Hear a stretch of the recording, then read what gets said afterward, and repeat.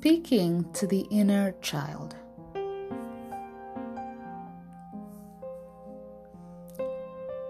I picture my inner child in my mind.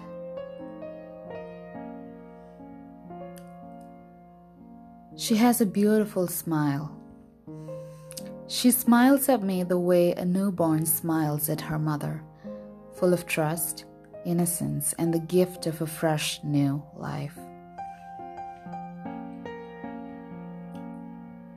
There are gaps in between her teeth, but that doesn't stop her from smiling.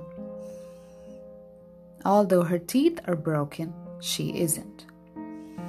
She's whole, complete, like the pieces of a puzzle put together, needing no explanation, no fixing. And then something happens to her. She cries out loud for help. She beats her arms on her chest. Her heart is suddenly full of clamor and loss.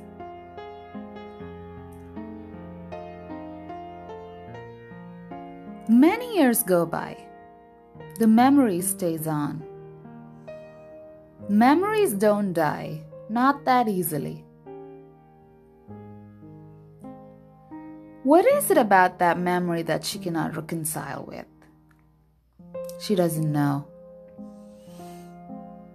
All she knows is she wants to hold on to it, tied like an umbrella shaking in the midst of a storm in her pudgy little arms.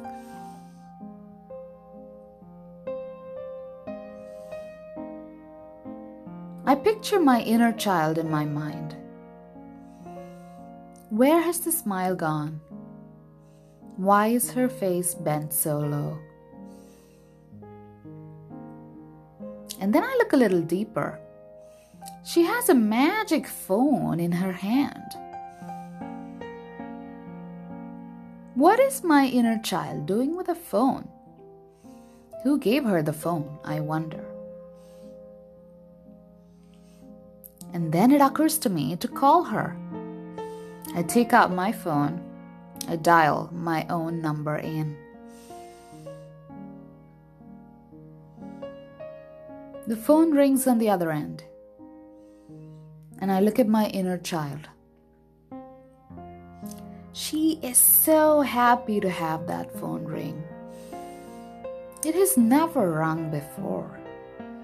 Nobody has called her in a long time. She picks up the phone and says, "Hello?" I tell her, "Hello, me. All is well." And then she shrieks back to me, her voice full of excitement and joy. "All is well?" As though she has heard these words for the first time. Yes, indeed, all is well, my inner child.